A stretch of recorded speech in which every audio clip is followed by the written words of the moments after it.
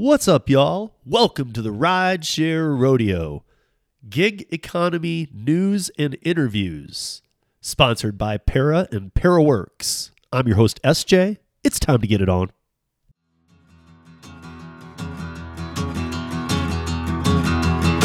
Well, midnight headlight, blindly on a rainy night, Steve laid up ahead, slowing down and making no time. I gotta keep on rolling. Those are windshield wipers slapping out the tempo, baby, for the rhythm with the song on the radio. I gotta keep on rolling. I'm driving my life away.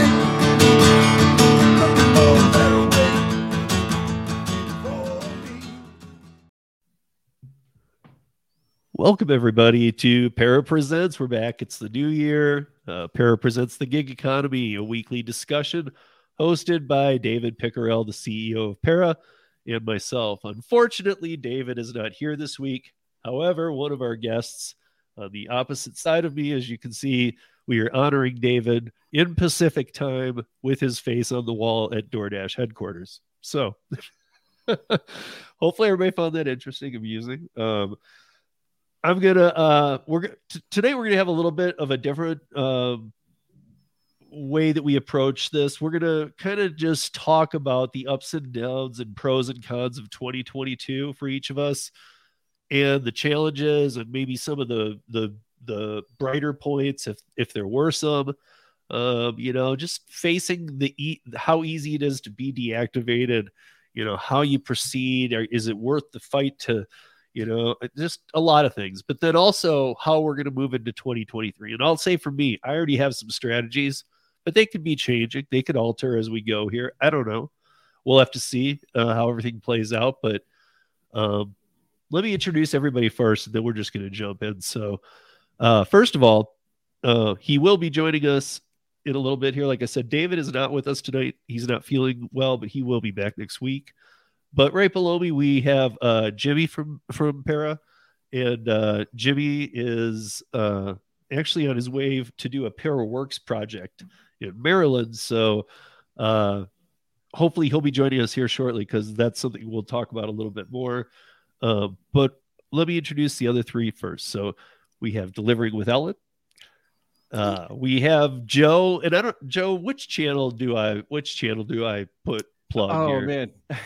It's Dark Room Studio right now. Okay. I mean, if you're not familiar with Joe, Dark Room Studio, Joe does a lot of rideshare in the Bay Area, and has for a long time, like I have, since 2015. That's right. And Ellen does a lot of delivery in Henderson. And then we got Tony, the Driven Dad, who's in my market, who does a lot of both.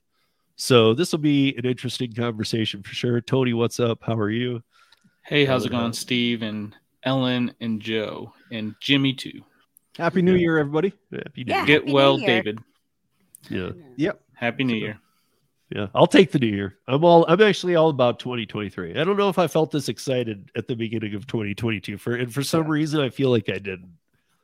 I really do. I feel like I just was like, that's because your last interview of 2021 was me, so I made it less exciting for you to go into the new year. No, because my last audio podcast was with Ron both years. Right. So but I got you in the wrong mindset for. No, it wasn't you, man. But I mean, I do. I feel more positive about this year. I'm kind of all about it. I'm ready to tackle it. Yeah. So I guess let's start off a little bit with delivery apps, because we're gonna get to rideshare too. But Ellen, can we talk about what happened with you and DoorDash? Because I just want to point and maybe how you feel about all this right now, where you're at. Well, so it wasn't me that got deactivated, but it was my dad, if that's what you're referring to. So my dad was on DoorDash for 3 years. He was Top Dasher.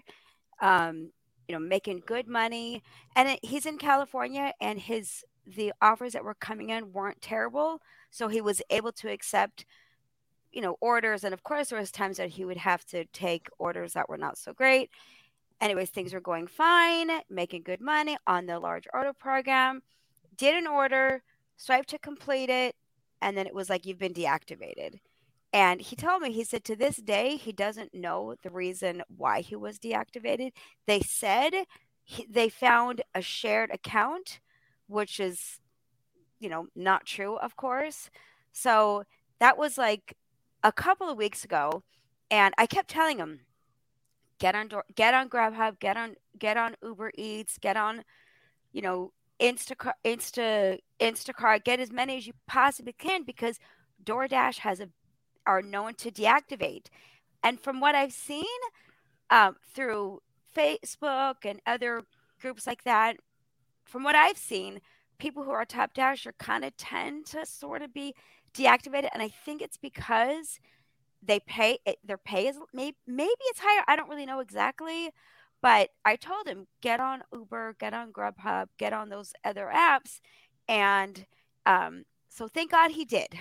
Thank God he did. And as of right now, he is still deactivated from DoorDash. And, they give him the runaround, and they give everybody the runaround. That's why I was going to ask you, is he actively really being aggressively active to get back on the platform, though? I mean, they told him he has to wait 90 days before they even attempted. So they send him an email. He emails that person. It doesn't go anywhere. He calls this one. This one doesn't go anywhere. So he's just like, he wants to get back on DoorDash. I mean, so wait a minute. I just want to understand this. So, okay, so he's done this for years. He's been a top dasher. He's,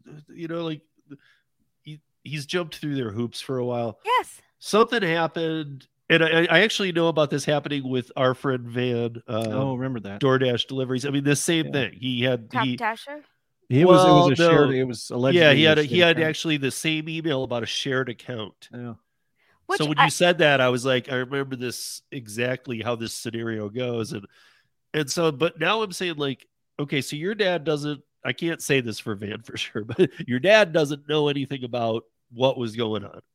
No. With that, and not only are they saying deactivated and holding to it, it's deactivated. But listen, we can't even discuss this for 90 days. What is 90 days? I don't think it's not. So after 90 days, even if he did something sketchy, it's cool.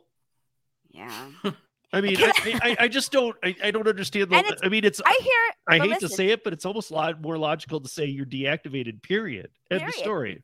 And it's not just him. It's not just the 90 days just for my father's case. I hear, whether it's videos, whether it's YouTube or Facebook, most everyone says you have to go through this 90-day waiting, like probation period. I don't know, but a couple of months ago, somebody called my dad on DoorDash, and it was a scam. They said something like, I don't know exactly what they said, but they wanted his password and his his username. And my dad's not a fool, and he said, no, I'm not giving it to you. And the guy on the other line was, cursing at him and calling, whatever, berating him. So I said, I wonder if he has something to do with it, because so he doesn't know. But this happened right after DoorDash laid off, like, what was it, like 1,500, something like that, like 1,500 people. I forget exactly. It was 1,250, I think, or right around there. Yeah. So a lot of people. So, it wasn't me that was deactivated, because I'm hearing more and more stories about I mean, I've heard, Joe and I have been doing this for the same amount of time since 2015. I've heard deactivation stories since the first month. However, some get back on. I'm hearing newer, like, don't. Right, but I'm hearing that's what I'm saying. I'm hearing newer, like, different type. It's almost like, hey, you're kind of deactivated. What do you mean I'm kind of deactivated? Like, for a while, it was just like, you're done. You're deactivated. Okay. And now it's more like, you're deactivated. Get back to us later. Or there will be some, like, twist to it. Like, why? Why is there a twist? Why? It's almost like they know they're, like, what they're saying is probably not true. It's wrongful. that's the thing. I mean, if you're doing something that's goes against their platform, whatever Yes. that might be, so you attack a customer, whatever it Yeah. is, okay. But when he's doing everything, and that just isn't my dad, but this just goes across the board. You're doing everything that, and then my dad goes above and beyond, right? Because he's top dasher, so he will take those far orders, and he will maybe take, he doesn't do the $253, but he might take less dollar per mile. He'll do things like that. So it's just wrongful deactivation, and I think maybe they wait the 90 days because they expect you to just say, well, forget about it. Yeah. I'll just get a W-2, or forget about it. I'll just go on these other things. And they just keep bringing in more drivers, right? And it's overly saturated. So there's no orders coming in. Everywhere. Yeah. Everywhere. So like you're sitting there. So maybe that's what the 90 days are for. So, but he wants, like I said, he wants to get back on. He said he's making almost as much. He does Instacart, Grubhub, and Uber Eats. And with those three, he said he's just about to what he was making. But you can see why he didn't. If he was doing all of that, like he was just doing DoorDash and Yes. making enough money doing DoorDash, he's like, what do I need to do the other apps? Well, that's why. Because Exactly. they let you go for no reason.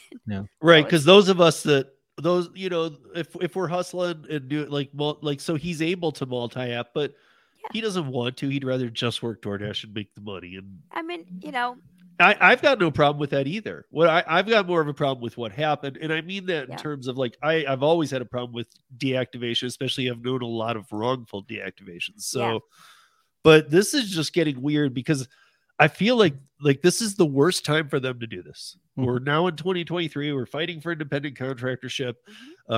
They should be like saddling up to the good people, but they're doing things like this that actually show that they have a control they shouldn't have. Yeah. And first of all, the whole thing goes against being an independent contractor. The fact of you're deactivated. Why? Because something happened. What? I'm not going to tell you. Okay. Well, that's weird. Just deactivate or don't. I mean, Joe, Tony, what's your take on this? It's guilty until proven guilty with like every one of these companies. It's like, and they have the control. Sorry, but I mean, if they decide that a lie is going to get them deactivated, and they could just, and then that's it. Right. They're the judge and jury in the whole case. Like, you appeal it and you appeal it to them, and it's like, oh, well, I think we're right. It sucks. But Tony, what do you think the 90 days is about? I think it's just something that is in their script at support, just to bounce you around to different people so that you just give up. Because like I had a catering. I guess what I'm saying is, why not just say you're deactivated though? That's what they always used to. Just you're deactivated. It's still not good, but I guess I'm wondering why add the 90 days. It's because they don't want to talk to they don't want you to be able to talk to anybody that's beyond the first level of support.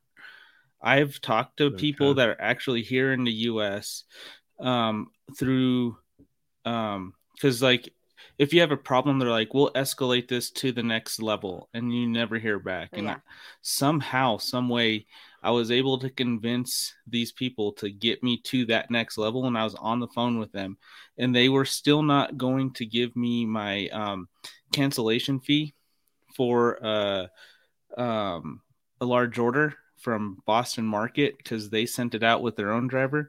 But I had a conversation with the guy that's here. He's in Arizona, and he used to do Uber, and I just kept him talking about his experience on Uber, and then he was able to get his boss to approve getting me my $50. But usually you're talking with the tier 1 support who does support for multiple things. Right. Well, that's like why I leaked the Uber numbers that I did. Yeah, the safety line, that's real people. I mean, like, I don't even care. Uber, if you have a problem with that, I don't care. Yeah. I put out direct in-country numbers that go directly to safety unit. Even if you don't need a safety issue, you're now in the United States call center. So they can go find and redirect you to somebody that can actually speak. And so I put that out there. It's out there. If you guys all want to, just email me, Steve at Rideshare Rodeo. Happy to give it to everybody. Absolutely. Yeah. But yeah, Uber, it's just part of the game that these applications play with their alleged they also partners. Threatened my dad. Sorry, Tony, but they also threatened my dad that they weren't going to pay him. Like, I can't remember when it fell on, if it was like, anyways, like, but they said they found the shared account, that they found whatever term they used, and they threatened they weren't going to pay him for the work that he did. Well, luckily they did pay him, but I mean, other people haven't gotten paid.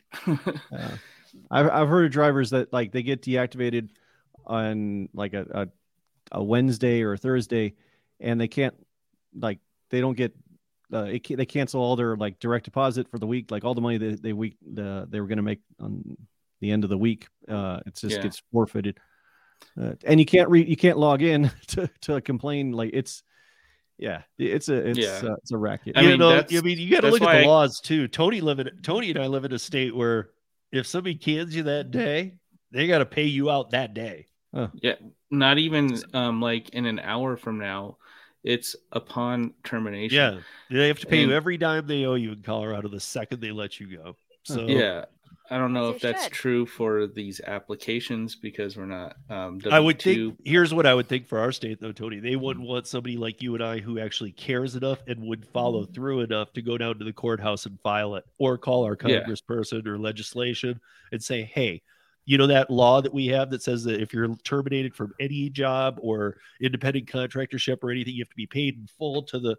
I mean, yeah, it's still gonna have to go through court, but if you take it to the right person, they already have their name slammed through the mud enough with legislation that they don't want another person. They just hope every driver just go away if they say to. Right. But I guess what I'm starting to wonder a little bit is, I'm starting to wonder if these, like, if Ellen, your story is these shared accounts, if somebody, like, what I see, like, if you get deactivated from Instacart or not, like if you go on any social platform, you type the word Instacart, within an hour you will have people saying, I can get you reactivated, and you might not even be deactivated though. I mean, you just mentioned, hey, I had a good day on Instacart today, and they'll say, we can get you reactivated. And I mean, like, and I'm wondering if that's what kind of like what shared accounts are. Like they have a way to let you work and share an account, not legally. I don't know. I'm not going to dive into I don't even know what shared account means. I mean, I think it means it was compromised and somebody else logged in and used it from elsewhere. I mean, that's something I can think of. That's what I think it meant in Van's case, if I remember it correctly. So, but before Jimmy does join us here, Joe, I want to hit up on you because before we started this, you were talking about this year, and I want to know. I mean, like, what? But before you say maybe this year, like, what about last year? What? You and I have been doing this for a long time. We were talking about this before, 8 years. Yeah, it's true. Yeah, so... I tell you, man, it all blends. But mark my words on this recorded live stream that my New Year's resolution is that I'm making this my last year of app work. I'm getting out. I want to get out, or at least to a point where it's not like I have something else primary. Almost the last 8 years, it's always been app work is number one, and then I might fill that with something else. But now it's like I'm done. I got to get out. You know, I'm getting old. But I don't. Maybe you haven't like meant it like you do now. But you've said that before. I did. So, I hope it could be a little clickbaity, but I also said 2022 or 2020 was going to be the year of focus, and I'm going to get my shit together. And it's like, oh, okay, that didn't happen. Yeah, but we all get a pass. We all get a pass on 2020. But we were talking about how there's a lot. You might look at the gig economy and think, okay, well, yeah, I got to get out of this. But I mean, like, honestly, you do have some goals and stuff. But to a lot of people, if you're just keeping a job, you want a little bit better of a job, unless things slip too much, really, what job are you going to go get? Right. that offers what the gig economy can offer to you. Yeah. And like, especially the flexibility, because people still to this day think Prop 22 and that example is how the world will run. Yeah. And I think that example was very flawed, because flex hours are not going to exist in states that have, once there's a thing called a union, you can forget about flex hours, because there won't be unions if there's flex hours. Yeah. I will never join the union. Yeah. I would never I've said this before, you guys, but I'm going to stand by this harder than ever, that I would never take a W-2 job, even for, in six figures and stuff that sounded good, with any one of these dirtbag companies. Yeah. I'll take gigs from them. Right. And I'll work them, and I'll multi-app, and I'll do what I do. And I think most of you guys know I do a lot of curry. I know Tony does. Tony and I are going to be talking about something that we might look at doing. And dumpling and other things that, like, I'm starting to try and but I also still have all the apps available to me. So if I'm like, okay, I need to get some on side that's not built yet, I can do that. But I would never take a W-2. Like Ellen said, 1,200 people got laid off 2 weeks prior to Christmas. Yeah. Or not even laid off, fired, let go. Yeah. No matter what you call it, it's always the bottom line is you're fired. But especially in these tech companies these days, if they use laid off, that's just BS. Yeah. Because laid off is fired. You're fired. It's just a nice way your position has been dissolved. Yeah, we can't. Yeah, we don't. Yeah, I mean, like, we're not trying to impress people anymore. We don't need you to do anything. So, these places treat people like Alka-Seltzer. They just dissolve their employment status. Well, I mean, I kind of question if the employment was ever needed. And I'm not trying to be mean to the people who had the jobs, because I'm sure they did a great job at their job. But, like, were those 1,250 ever needed, or was that needed because they were IPOing and they wanted to make the company look big? Yeah. Because already we've seen all these companies that IPO, all these gig companies all go one direction. In nosedive from the second they come out public. They're like, by the end of the first day trading, they're half their value. Yeah.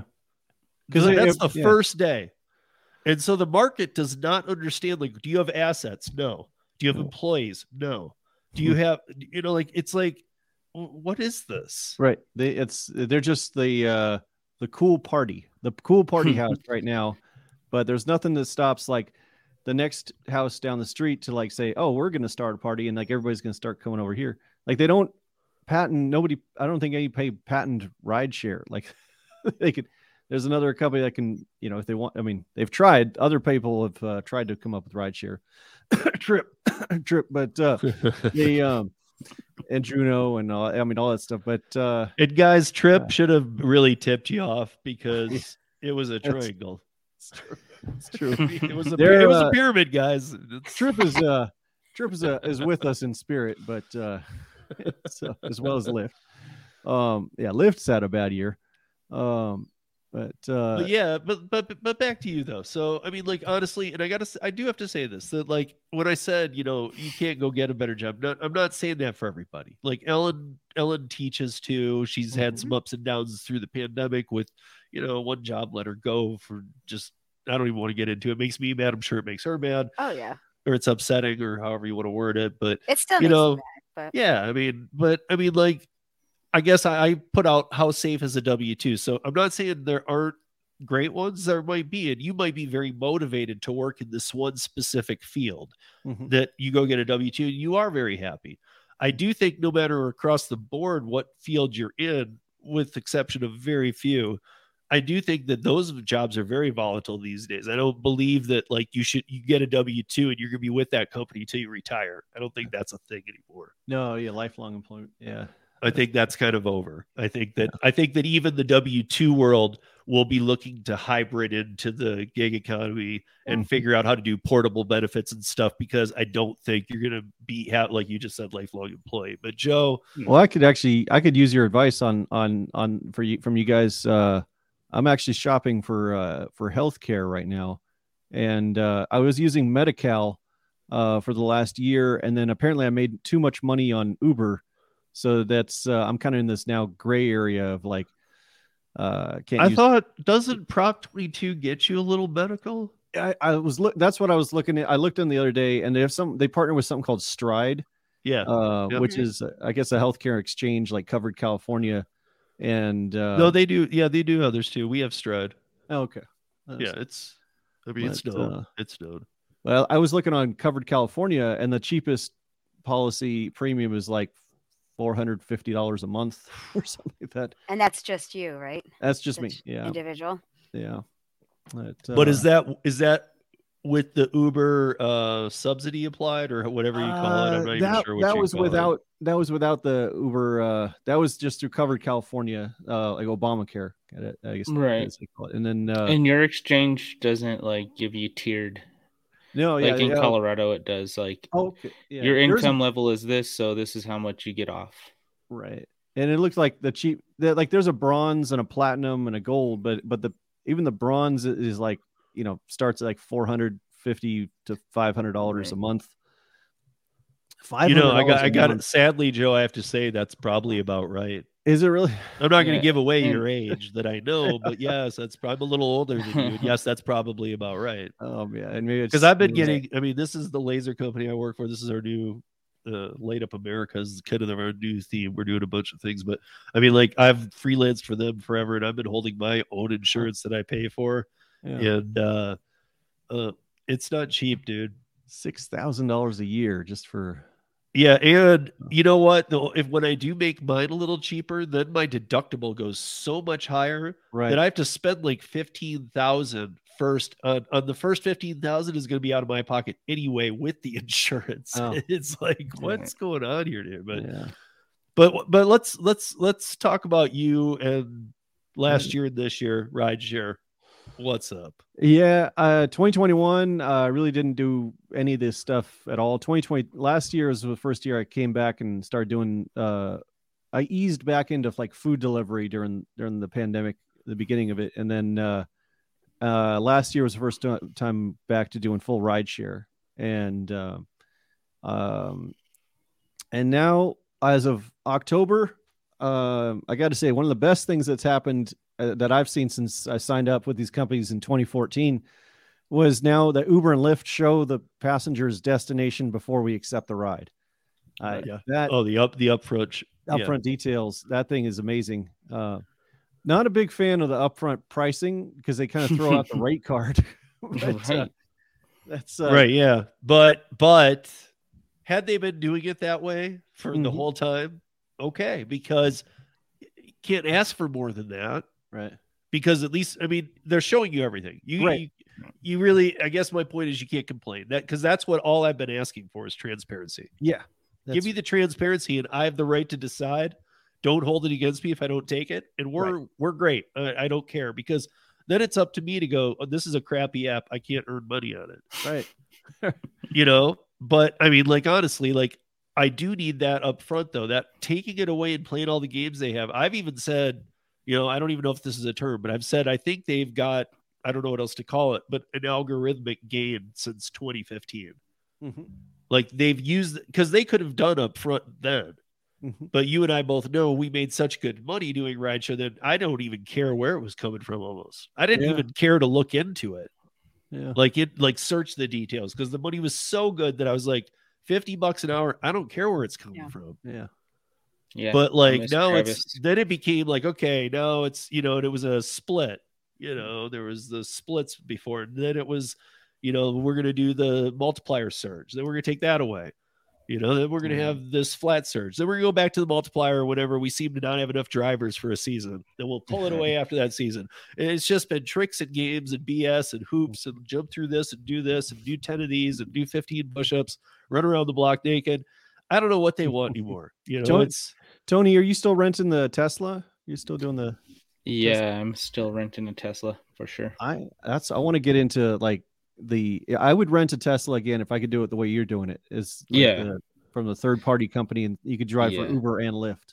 Yep, that's the only way I do it. And others. I mean, I know you don't, Joe, but like DoorDash, and he does all of them through those. So. Or your private LLC or whatever. Yeah. What company do you rent it from? The Tesla? Yeah, it's testdriver.com. Oh. But Lisa yeah, does too, right? Yep. Lisa's also, yeah. And he takes wait list in all cities, and the more he gets, the sooner he can open up in a new city for sure. Huh. And somehow I don't know how it is, but use Tony's link for that too. Yeah, if you just go to my channel, it's everybody's channel is in the show notes here. So yeah, in my channel, it's the first intro video. It's all in all my videos description. So okay, good. So if you want to check it out that way. Go to his channel, link it that way. That way Tony gets a little credit too for helping you find it. That'd be great. That'd be great. Yeah, I mean, San Francisco is still a great market for all this stuff, but for anybody watching, I'm in the I've been in the San Francisco Bay Area for this whole app time, the last 8-9 years on it, but and it's still one of the best out there. LA is another good one, but there's no market's perfect, and but there's markets that are probably, it just doesn't matter how many hours you're in, you're not going to get a ride. Nobody's using rideshare. But that's why, importance of going on all these apps. So, Joe, what are you doing right now? You're using your own vehicle? I'm using my own vehicle, primarily just doing Uber rideshare and UberX and Uber Eats and Lyft on the side. But that's if the Uber app's gets too slow. The Lyft app sucks these days. Yeah, I only hear that from people. They fired the wrong people. I've seen that app go from the beginning when it was like, oh shoot, it was one app when I first started with Lyft. There was one app. There was a passenger and the driver were like the same app, and then you had to switch on the driver mode, and it would turn over to the. Then they split it off into two of them. I remember before it was on the Google Play and iOS store, and you had to download it directly from their website. It was a little shady, but now whenever you're when the Lyft app is like not center screen, and like it's in the background. I use an Android phone, and when I'm logged in on both Uber and Lyft, and I have the Uber app on the front screen. I go back to the Lyft. The Lyft app complains about it lost connection. And it just automatically logs me out after a couple minutes. Neither of these companies they don't want multi-apping.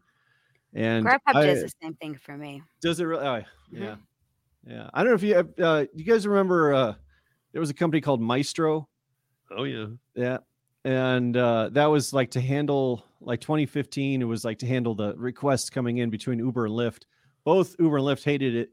And they both tried to update their app to shut it down. Lyft finally succeeded in finally blocking them.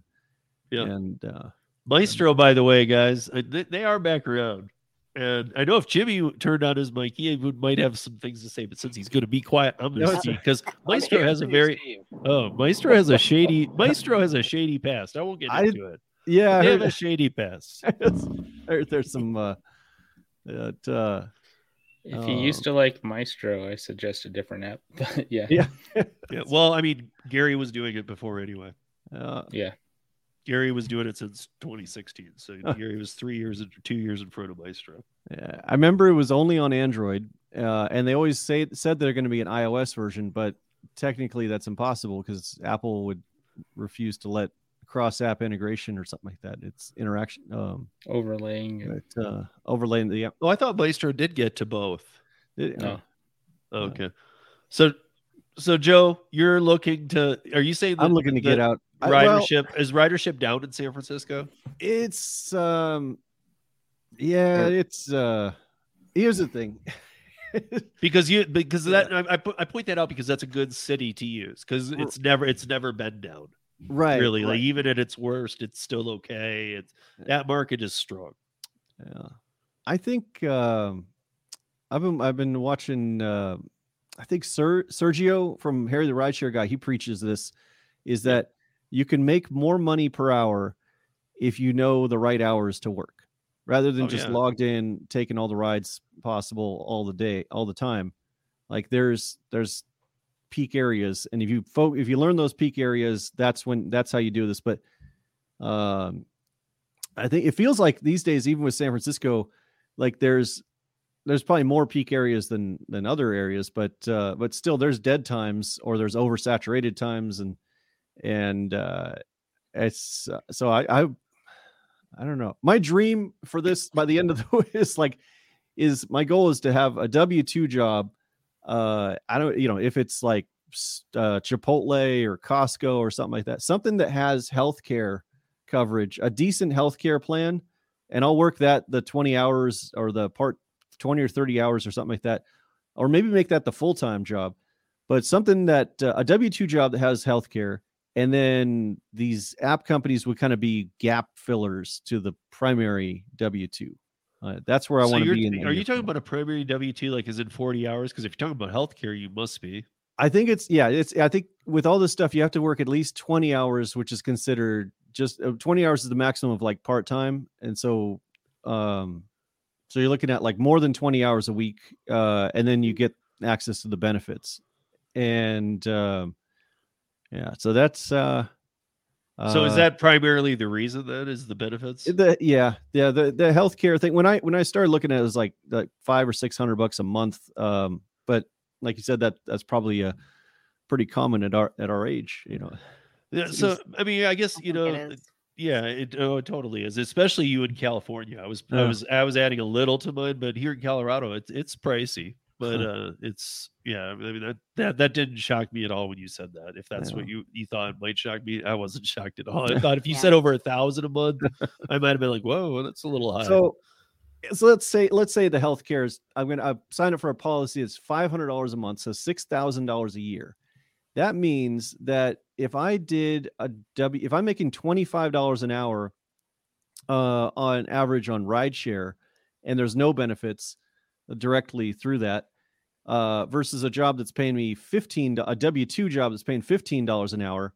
The rideshare means I have to make an additional $6,000 to afford health insurance, I guess, on my own. And then the W-2, even though they're paying me less, like they're giving me health care. So it's like, that's almost like a $6,000 bonus. So that's where I was thinking like, all right, screw right. I'm thinking it's time to in both instances, the healthcare lowers your taxable income too. So. I guess here's my thing with Joe though, you guys, him specifically, that Joe is an amazing creator, and I don't just mean like a lot of us like polishing his nails. I gotta say credit where credit's due. Steve, you got some drummer skills, man. People you might only know him by Rideshare Rodeo, but he is. I've seen him on stage. I've seen him work. So, but honestly, like you do, and I know you and I are friends with Tremaine. Yeah, I think these guys both. I think everybody's familiar with Tremaine, but I've been tight with Tremaine for a while. I know you've gotten really tight with him. That guy's awesome. Yeah, he's awesome, and he's. I know that you're about that too, and you've been doing this to figure that out, right? And now I feel like you're gonna settle, and I don't want to say it wrong.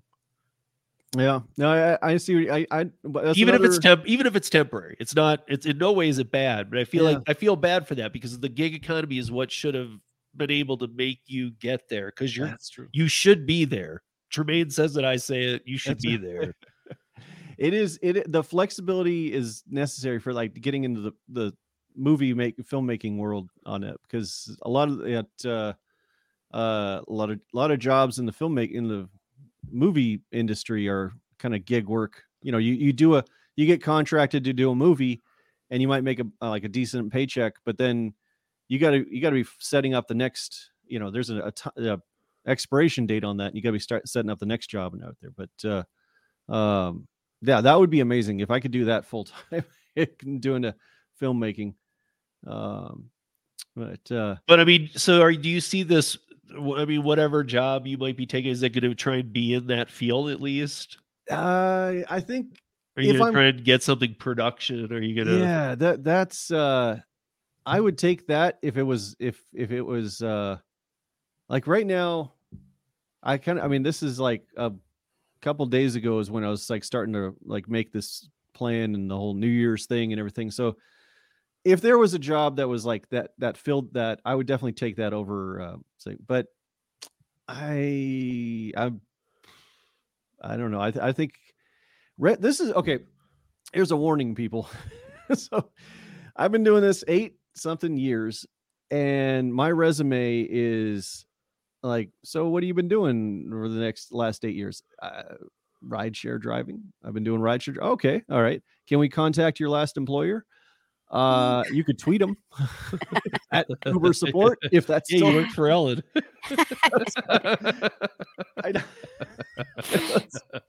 So I just like, I feel like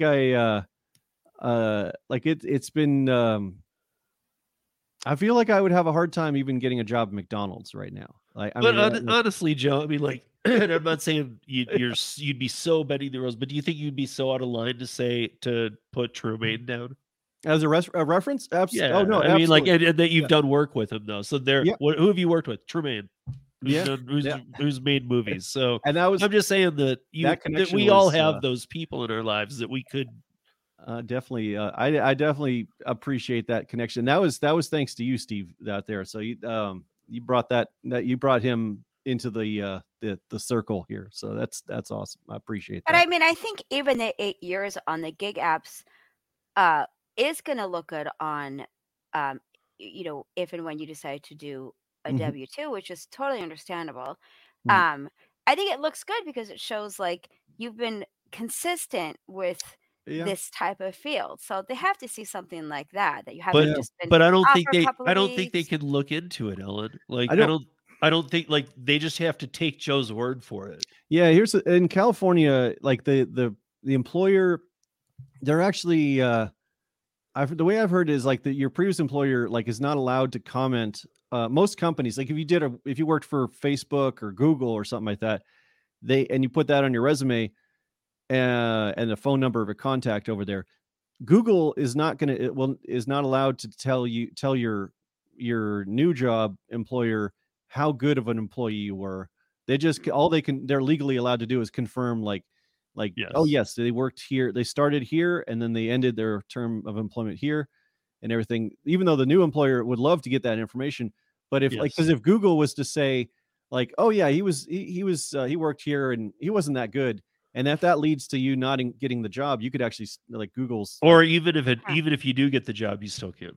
All right. You're basically, because when I owned and operated the bar, I'll put it in that perspective that, I had people a lot of people came and went, but a lot of people were there the entire time I had it. So, but a lot of people would come and go, and you were never allowed to say anything bad. You could say good things, and yes, like Joe said, like at most, all I would ever do really is confirm unless somebody was outstanding. Right. But usually the type of people who were using me as a reference worked there for like 2 days and screwed me over. Right. And like, so really like, I'd be like, I can confirm the dates they worked here.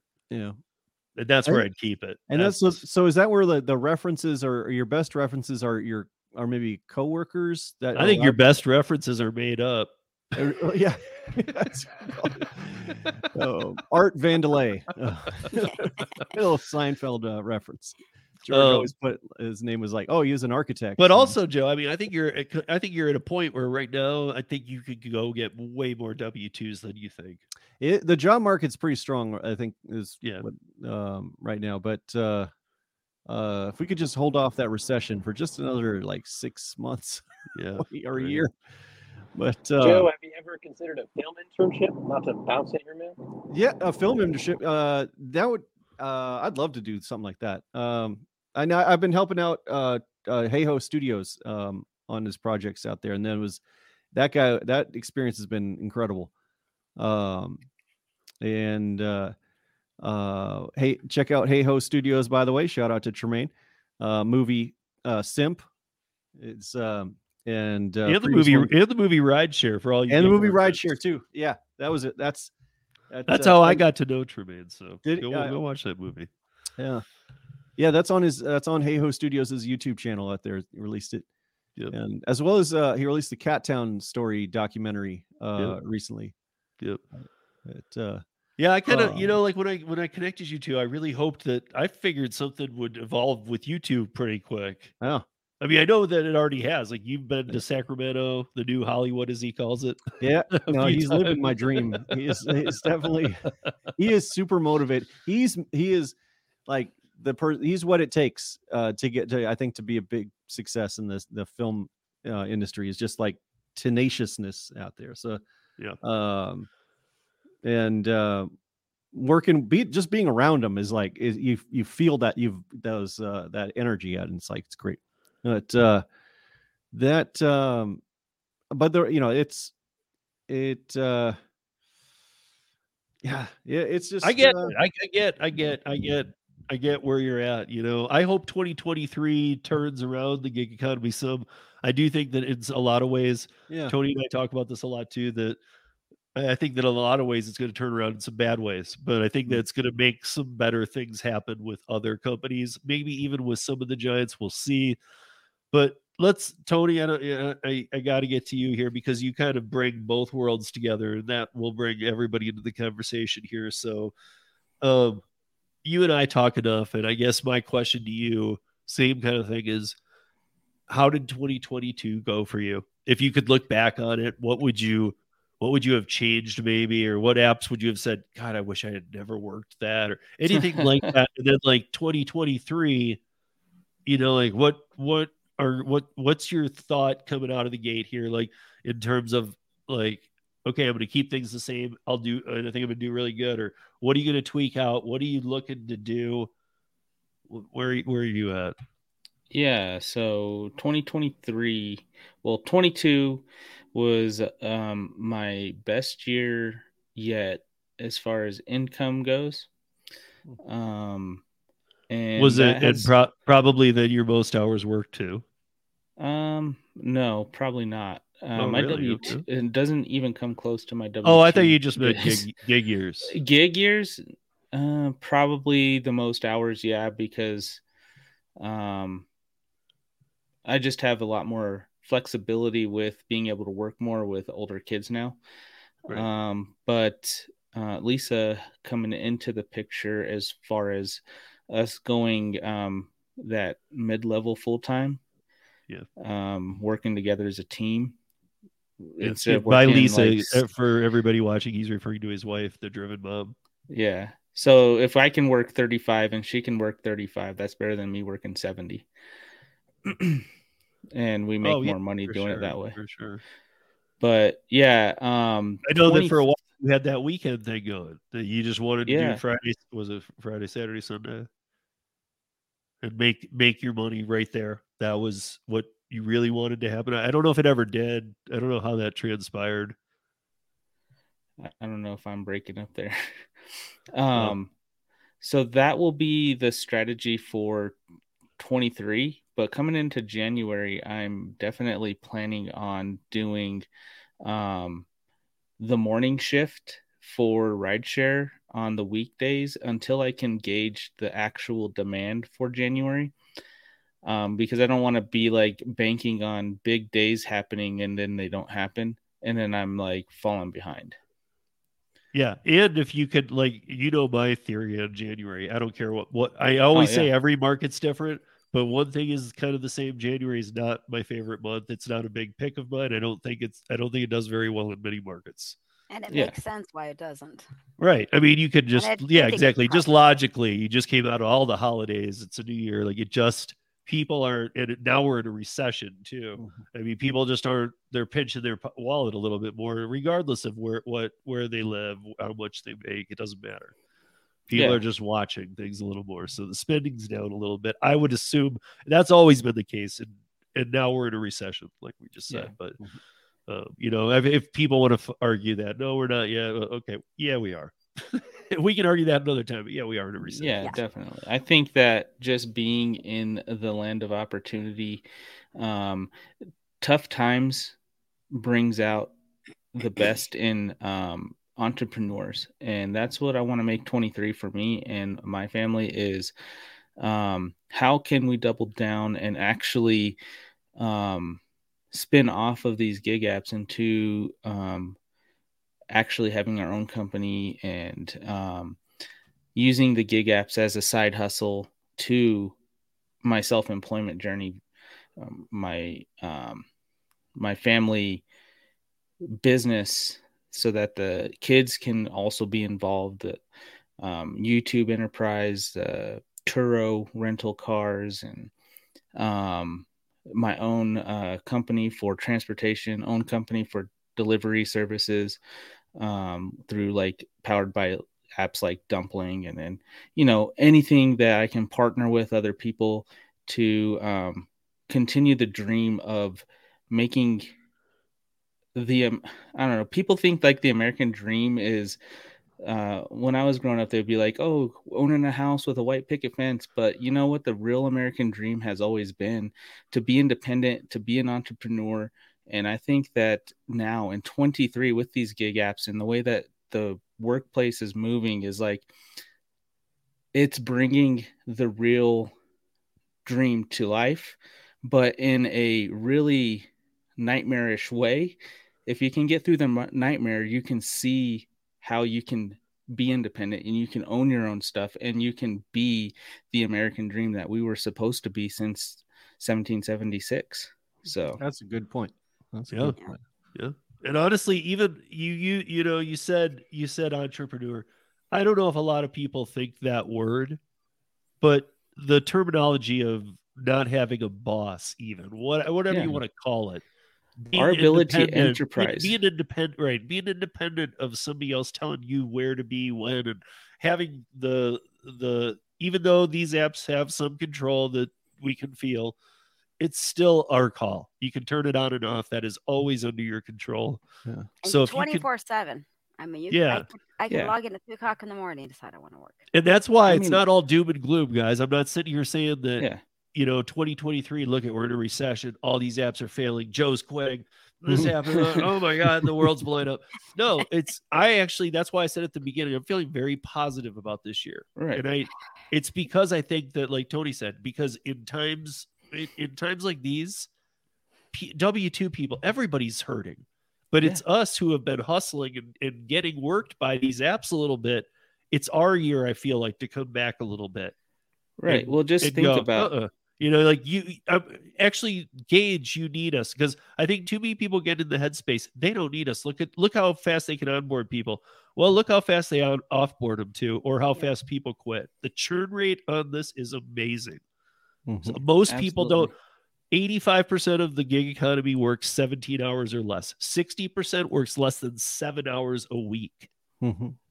The 15% of us that are full time, they need that 15%. Right. And in addition to that, like the lesser percent of the 15% who actually look at it as an enterprise versus a job is even smaller, but they're the ones that propel forward the innovation. And like David opening up Para, that's out of the gig world, mm-hmm. and it's still in the gig world. Yeah. And so, hey, Jimmy, I know you're in the car, but if you want to, I'm going to be talking to David this week, and I was telling Chan about this, and maybe we'll include you in the conversation about, I got something with Boulder for ParaWorks, but I know you're on your way to a project right now. Like, let's give the gig economy some hope with some ParaWorks talk here. I'd love to hear an update on Para. on that. How's it going? You feel like giving us some kind words on ParaWorks? Yeah, no pressure there. Okay. I definitely want to learn more about this.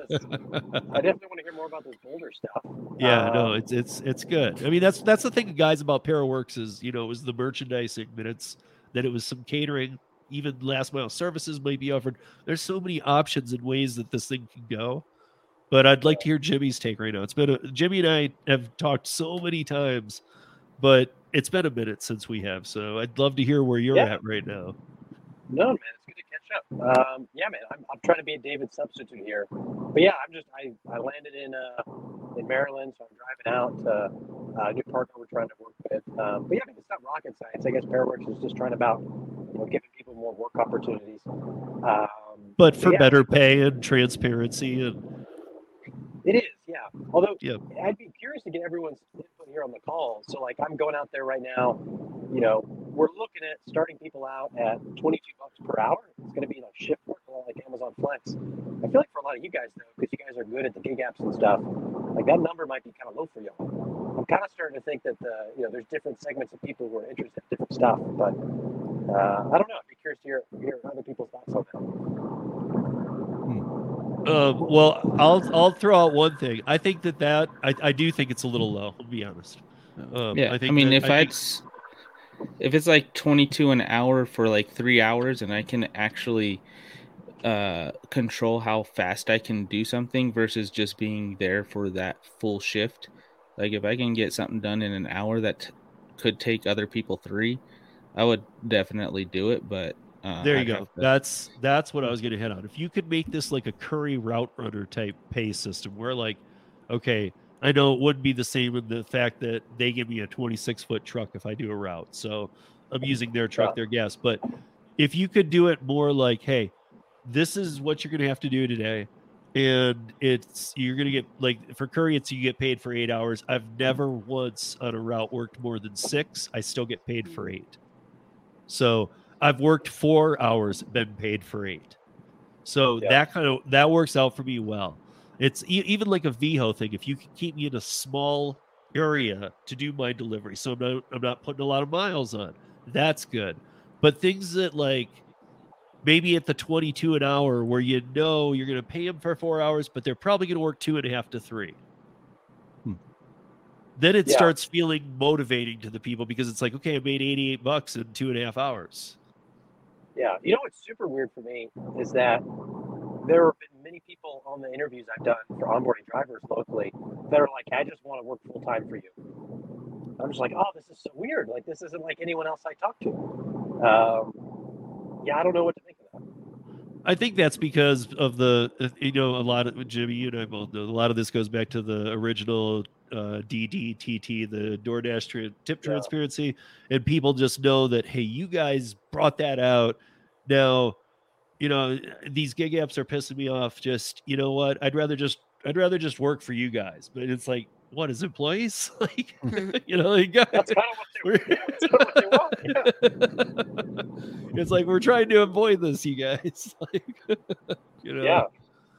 I don't know. What do you guys think? Because I'd like to hear what you guys think of that. What he just said. Yeah. That amount and that because. Yeah, I do think. I gotta say, I do think it's a little low. I'm just being honest. Well, it depends on the market. 22 an hour. But in your car, too. I mean, you got to take out like you do this all the time, Joe. You got to take out the expenses, all that stuff. No, number one thing, all gig workers, like I should have paid more attention from the beginning.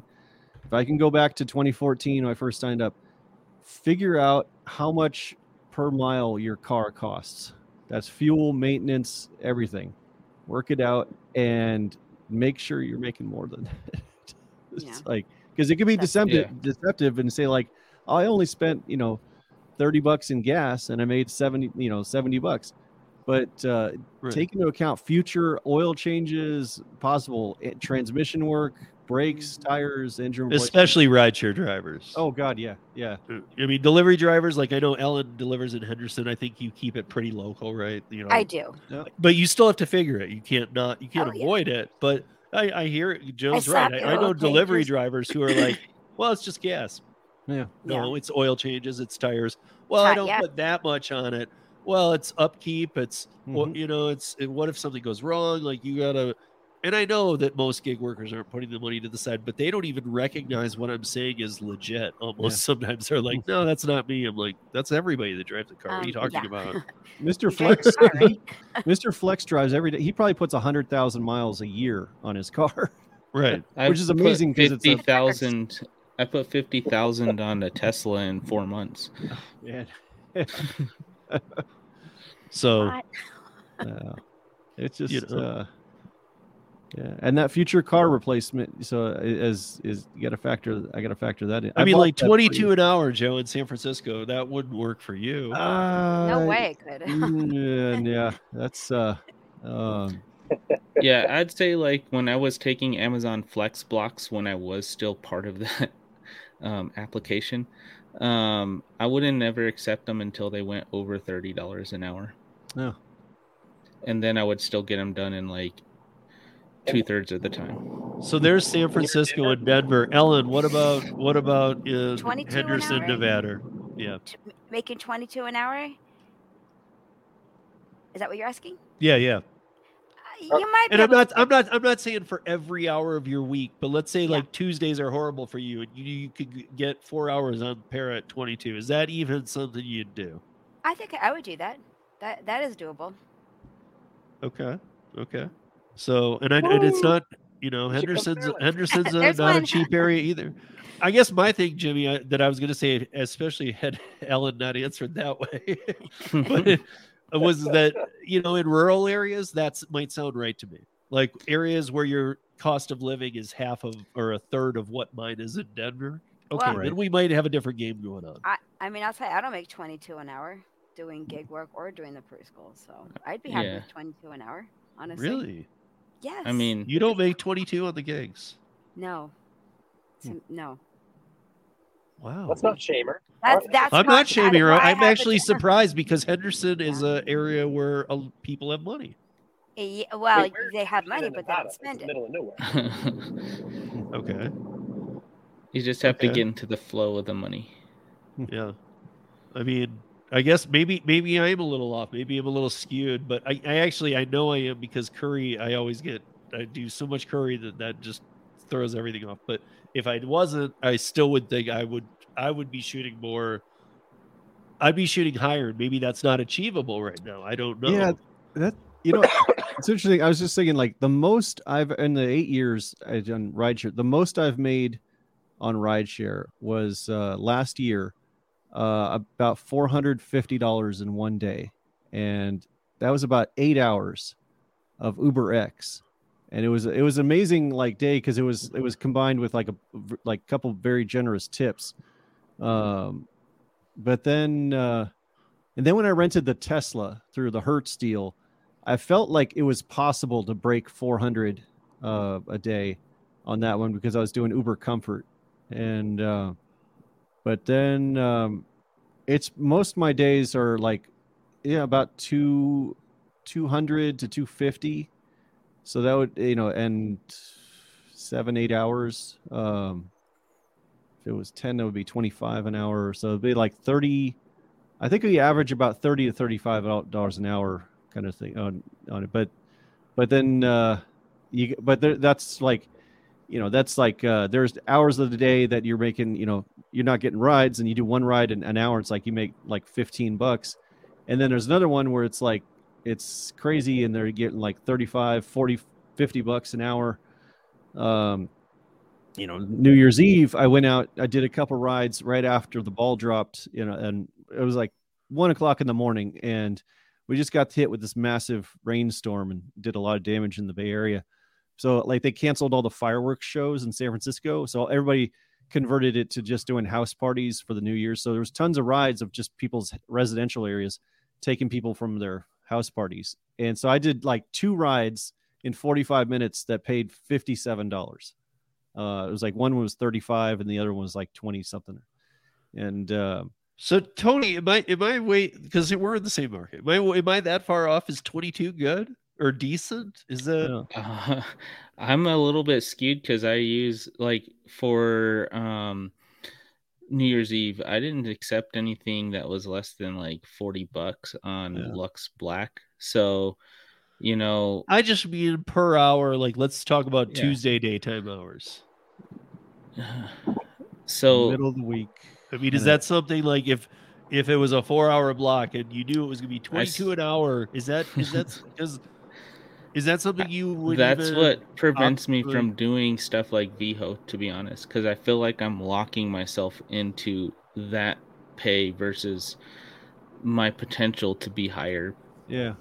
Now, if it was something, some people are the opposite. Well, like, so if I were, for sure. So if I were to, so like I have like what I call headquarters, where I charge my car and wait for something to come. If I could do something while I'm charging, and if I get like a Lux Black or something, and then I could come back and finish off, like I have like a time, like it's not specifically I have to be done by 10 a.m. or something. where if I just need to be done that day, I would definitely reconsider something like that versus like a block of time I have to be on something. Yeah. I mean, Jimmy, is it how are the blocks working? Are you thinking 2-hour blocks? Are you thinking 4? Are you thinking? Yeah, that's a good question. So it's going to be a mess in the start because we're not sure yet. So they could be between 4 and 8 hours long. It depends on how we chop them up and how many drivers want to do. Right. But yeah, no, I don't know. Like Alan, I'd be curious to get your feedback on this since you were the lone interested person. So like right now, I imagine like pretty well what you make on DoorDash and like you kind of got a set routine, but like I don't know. I'd be curious. Like, do you think there's any benefit to like, for instance, if I showed you these shifts like a week in advance, and sure it caps your upside, right? We could only guarantee you $22 an hour, but you would know like a week in advance that on Thursday I'm going to work 4 hours and get paid $88 for sure. Is there any benefit to that? Yeah, I would vote yes on that because I would think that, especially if it's not always Thursday or Friday or something, like if I could pick, and I know all these would be the faster ones to go because of probably that pay, but like if I could say, okay, Monday or Tuesday, yeah, I'll do a 4-hour block because like Tuesdays in Denver, when I did the bar industry and when I did everything, it's just I'm going to call it the deadest day because let's just say it's the deadest day. Agree. And so if if anything, like that used to be a day I went up snowboarding with a buddy because there was nobody up there, so we would go hit it up and do the whole day because otherwise we would just waste our time spinning our wheels. It wasn't worth the money we'd make. We could make more on other nights. So if I could do Tuesday and know that, okay, I'll make $88 on this 4-hour block, yeah, I'll take it. Yeah, you'd probably get me on a Sunday to say yes, I'll lock that down. Maybe. Especially if it was I don't know, the other thing is, where am I going to? Where's my starting point and where am I delivering? Because like is it going to be near my house? Is it out by the airport? Is it like where how is this working? Well, that's gig work though in a nutshell. I mean, it's the unpredictability of right. I guess what I'm saying is it would add to the 22 a lot if Jimmy and if Para up front could show me more detail, not only just the transparency of the money, but where I'll be and what I'll be doing. That's a lot more enticing to me. Like, hey, this is in this part of town. Oh, that's right by me. Yeah, I'll do that. Yeah, because I've seen. Oh, go ahead. I've seen some opportunities on ParaWorks here in Denver. It's just that I'm nowhere near them. They're like 45 minutes out of the way from where I live. But the one that did pop up, like where I could have did it, I wasn't even in town. I was like, dang it. And there's that's still the one I want to try. There's still a few because I'll like you said, Tony, the 45-minute one, my rule, like with Curry and stuff, like and how I deal with it. I'll pass up some that look good just because it's a little too far to go. But with the ParaWorks ones right now, because I'm doing things and always have with Para, that I'll take a long one. I don't care if it's not so much about the money as the experience to do it once. I just want to start getting my feet wet to understand, because that helps me and Jimmy talk, which helps me and David and Jimmy talk and everybody talk and better the ideas, because ParaWorks has always been evolving. It's always been changing. So what is it? It's kind of unknown. So Jimmy's suggesting a new thing right now. Would you do the 22? And actually, before we wrap this up here, I would like to say to anybody watching, please leave in the comments if you would, hearing all this, would you in your market take $22? And what market are you in? And would you take 22 on these blocks? Would it matter if it's 4 or 2-hour blocks? Would it help you to see them days ahead? Any of that you just heard us talking about, if you could comment on that really always helps the team out. So would appreciate that, because we're always looking to show as many different opportunities. I think that's the point of ParaWorks as possible. But also, like what I liked near the end of last year, where ParaWorks was going, was more even the catering type stuff was like large order program type stuff. And yes, when I've looked at a couple different cities, like I've been sent a bunch from Pittsburgh, oddly, and Jimmy, I'll send them to you as well, screenshots. I've seen them through my Discord. But there's they're very far in distance. So it'll say like, you know, the pay's good, but it's like, it'll be like 36 miles. And it's like, you know, you really got to do some math and be like, wait a minute. So I can even do the math, look at it, and I don't know Pittsburgh well, but I can look at their map and go, okay, well, it seems a little outside the city, so it's not downtown. It's just this to this. Yeah, I do that. So what I've seen, and the pay always seems good. The pay seems like large order program type pay, but it seems like far distances. But that's what happens when you start off with just a few businesses that don't want to work with these platforms. So I don't know, Jimmy, is this last mile delivery type stuff, or is this food delivery that you're talking about?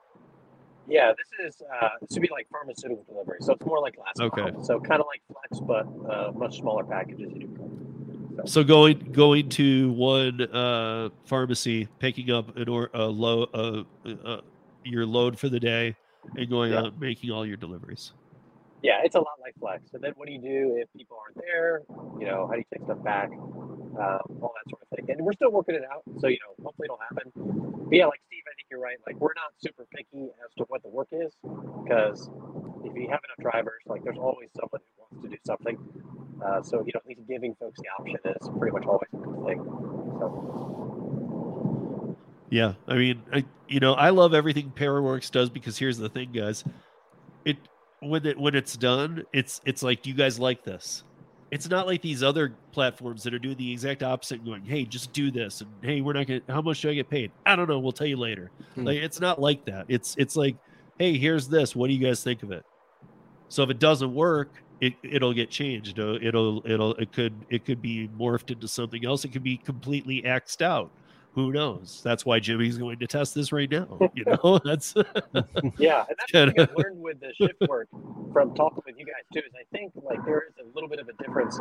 I feel like folks who don't like the stress of multi-apping, or they're just not as good at it as you guys are, I think they really do like this shift work, because it's guaranteed, it's low stress, and it keeps their flexible schedule.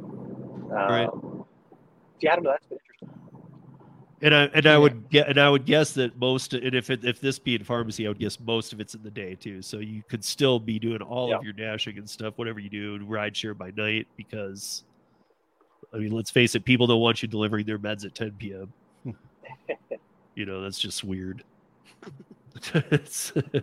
We'll find out. Yeah. I definitely appreciate Para for people, you know, like Steve and Jimmy that are willing to. This, what separates them, I think, from the bigger companies is that they actually reach out. They still have the ability to reach out to actual drivers and get their input on this stuff. So I appreciate that.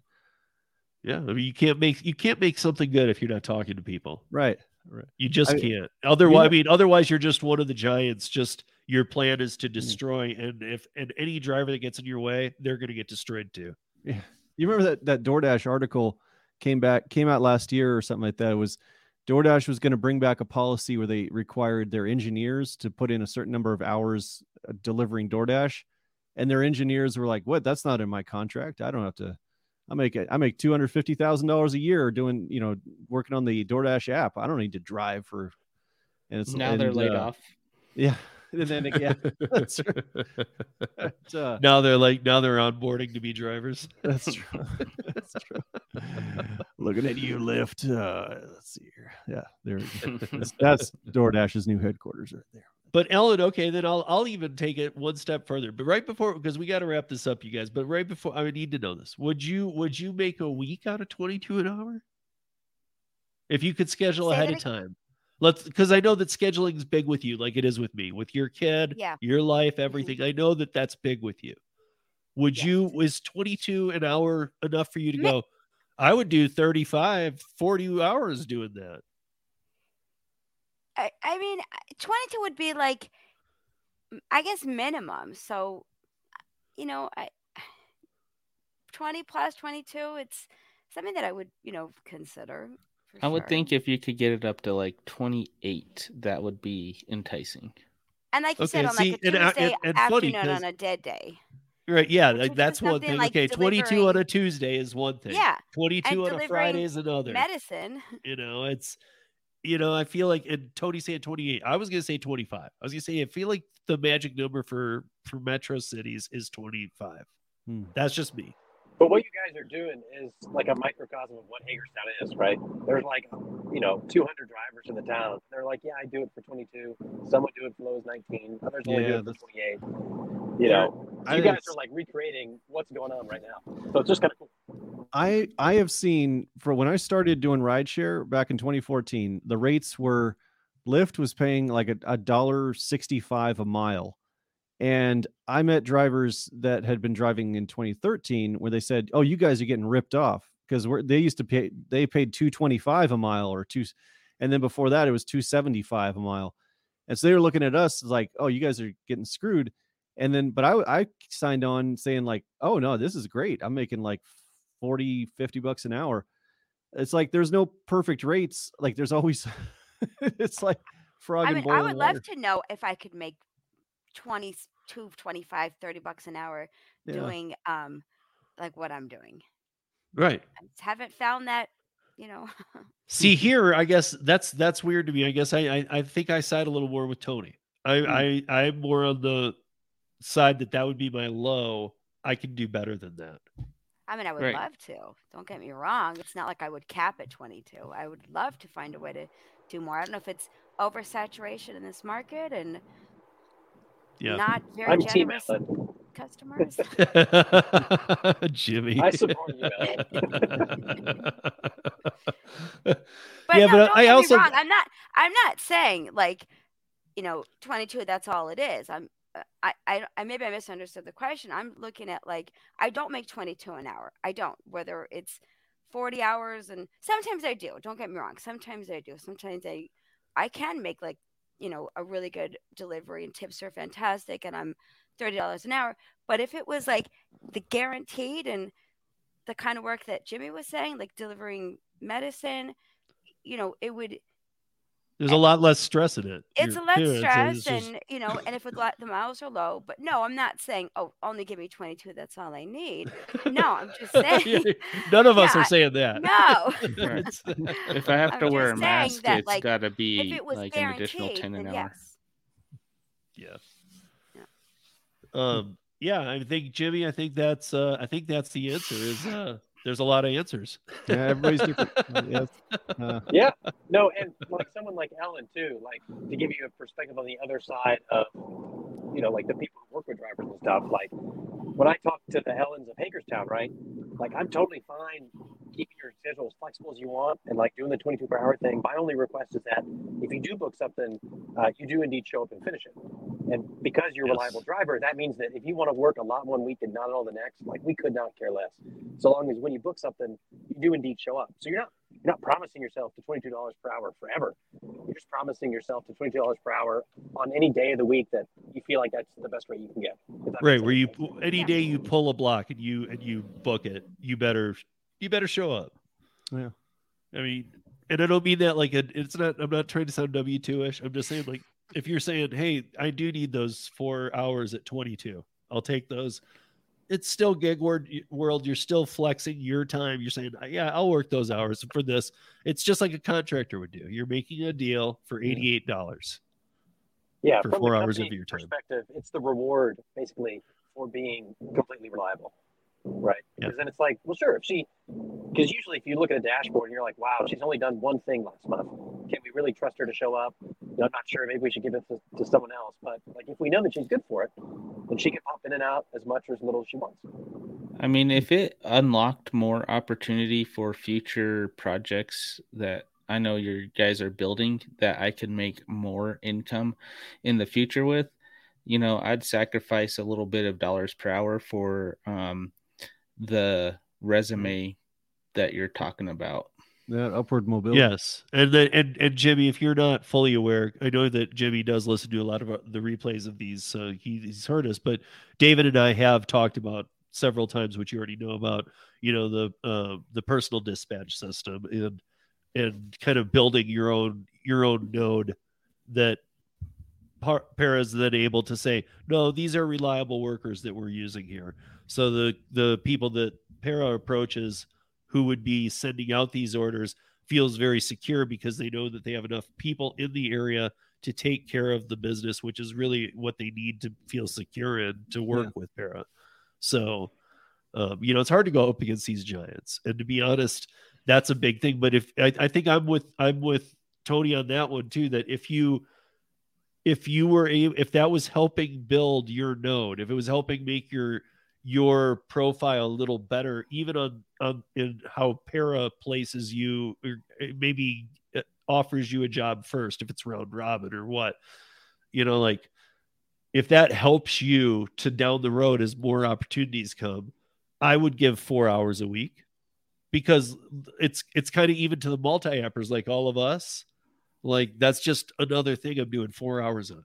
I'll do that. I'll pick a day, just like I do with everything I do. Okay, but Tuesdays I'll take blocks. But right.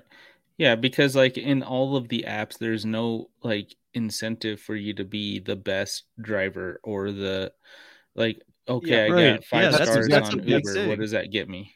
Right. It doesn't. Uber does not care like how many 5 stars you get. You could be picking up everybody in a Rolls-Royce Phantom, and it's like you could be deactivated tomorrow. Like they don't know you exist. You're a number in the system with these companies. So yeah, there's and that's always been something about. Is that something, Jimmy, before I bring this show to a close, is that something that is a possibility to, or is that something you've been thinking about, like that you can build up yourself a little bit with doing this? Yeah. No, I think so. I think for us, and like I think you guys are like figuring out what we figured out, which is like, we're here, Para wants to do this. I think there's basically, I don't want to over exaggerate. I feel like there's almost infinite demand from drivers across the country, right? If sure. If you offered people $25 an hour with flexible scheduling and whatnot, like, that line never ends. And so really the last piece of the puzzle is, can we get the work for you guys? I guess the other thing with me though is like, like we were just talking about though, are those the reliable ones though too? Are those the Ellens, me, Joe, and Tony's who, yes, when we take that block, we will show up? Because this is a problem Curry has all the time. They're the same way. It's like, don't take a route or a ride that's pays high if you are not going to show up. Do not do it. And if you do, they have a thing, cancel 24 hours in advance. And even that, you do that a couple times, you're going to get deactivated.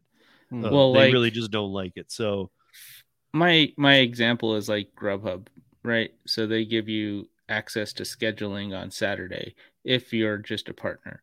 But if you're connected to their acceptance rate crap, then you can schedule like 4 days earlier. But, if I were to be more connected with how well I serve the customers and how good I do for the company, then I would rather do it like that, Yeah, Joe, you feel? I mean, would that? Yeah, the little bit of lower, if it's even a little bit lower of pay, doing it in blocks, if it helps you build something. Absolutely. Does that mean anything to you? Absolutely. Yeah. I think and that's what I feel like I've been really missing out on in the last 8 years of Uber and Lyft, is that I could be the best driver in the world and it doesn't matter. I'm just another driver. And it's like all that effort I put into putting video games and stuff like that and making the car like this, the most comfortable. I always have a bottle of water stocked and everything. It's like, it doesn't mean anything with these companies. It's like, It's only personal. It really comes down to like, oh yeah. And it's just, I feel better. Like I'm doing a good job, but it would be so much nicer. Like if these companies missed out on building any kind of driver loyalty. They early on, they made the decision that it was cheaper just to just have this replacement, automate the system. And so like, there's no humanity in these companies, but then again, it's for profit. They're not for people. They're not supposed to be this kind of, I mean, down the road, everything is though. So I mean, even though, I mean, I'm not saying Para is going to become that tomorrow either, but like, down the road, it's not a nonprofit either. Yeah. But it's looking to be just honest, pay people right, treat them right. And help them even navigate the apps right. There's a whole lot to it, but I mean, Joe, when you and I started rideshare in 2015, they called us partners. Yeah. I don't know if you noticed, but I think it was around 17, 18 when they took that word away. Right. That's right. All of a sudden, you weren't an Uber partner anymore. It was become a driver. No, it's now it's an earner. Yeah. Right. I mean, that's, but there was a big, when they came on to my market and it was become an Uber partner, and I was a true independent contractor working laser and other production shows. I thought, okay, this is okay, I understand this, and this is good. I like this. My time, this is how I know independent contractorship, but it's completely evolved to what you're saying, corporate. And they just, you're nothing more than a number. And what happened to Ellen's dad is a symptom of how screwed up these companies are. It's just he's top dasher and he gets deactivated by this. There's like they and in his case didn't even do it either. It's like, geez. How did I was Van? You mentioned Van got deactivated because for that same How did Van? What was Van's process of getting back online? He's not back on.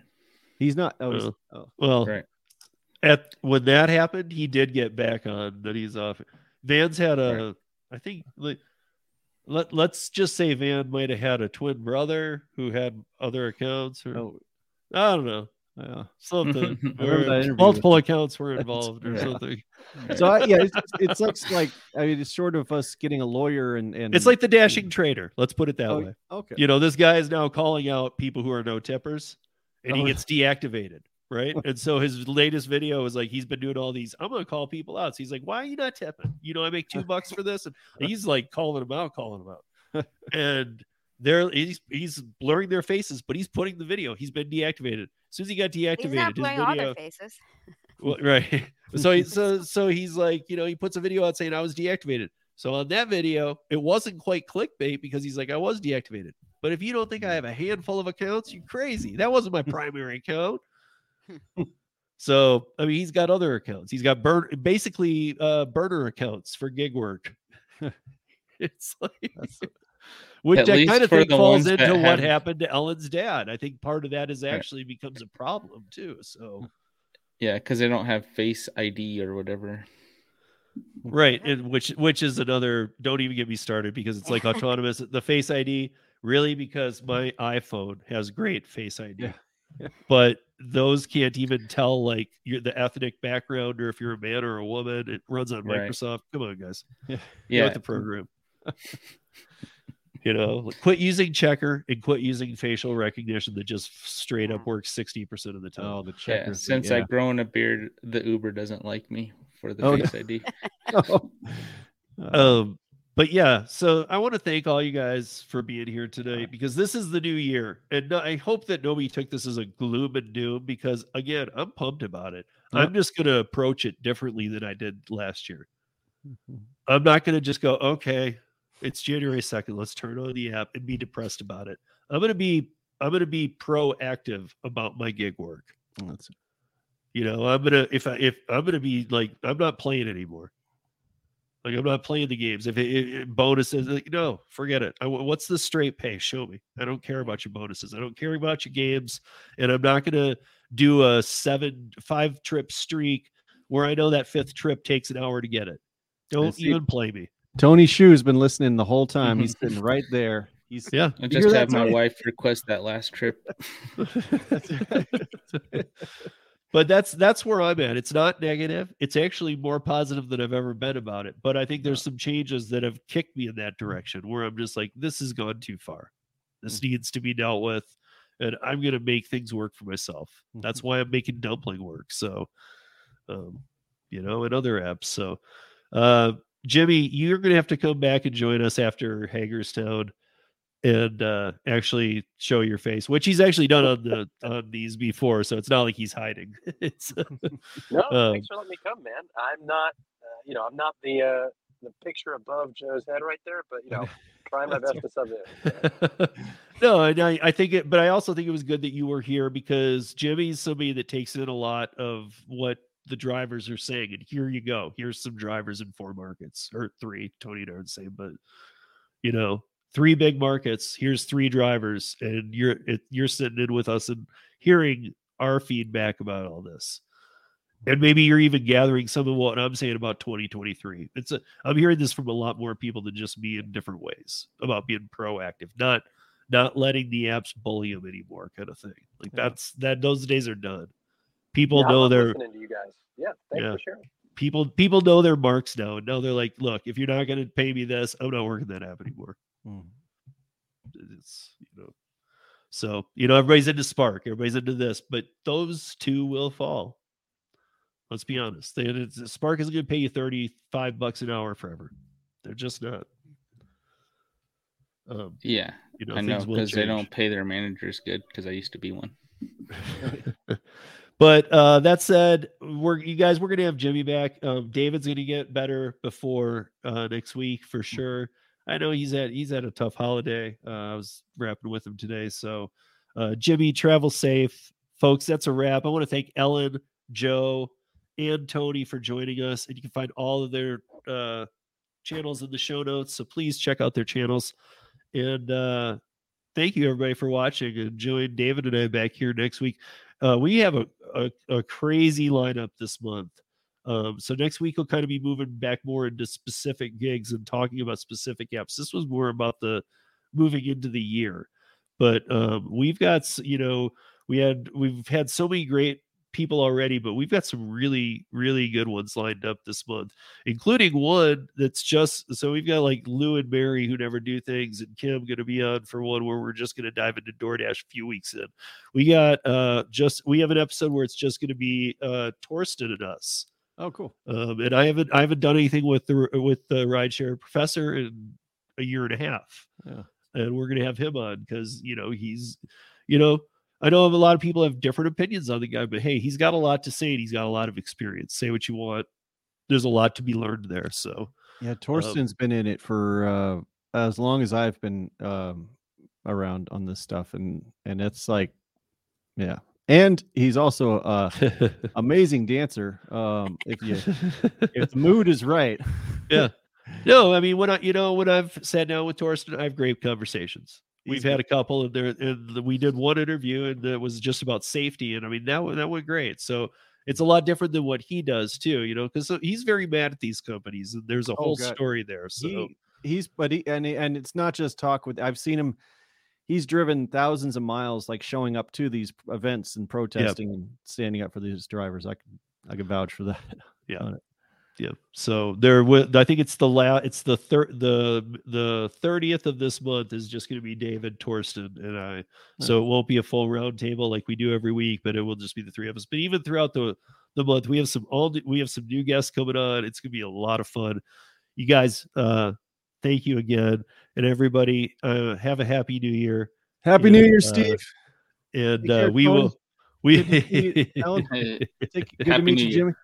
Yeah, and we will be keep checking back with us because we're going to be breaking the gig economy down hard this year. That's right. It's time to really get into it and quit just kind of talking around it and strategies. It's time to talk about strategies on how to beat it. How to make it work the best you can for what it is. So and enjoy it though too, because do remember, even though things continue to decline or this or that happens, other apps come up, and you still have the flexibility. We still have the things that we need these days. Things have changed, and the old W-2 format jobs just don't seem applicable for a lot of people anymore. So even companies. So I'm not just saying for people working, the companies are looking to get away from this. So I do want to thank all you guys, and we will see you back here next week on the show. Peace.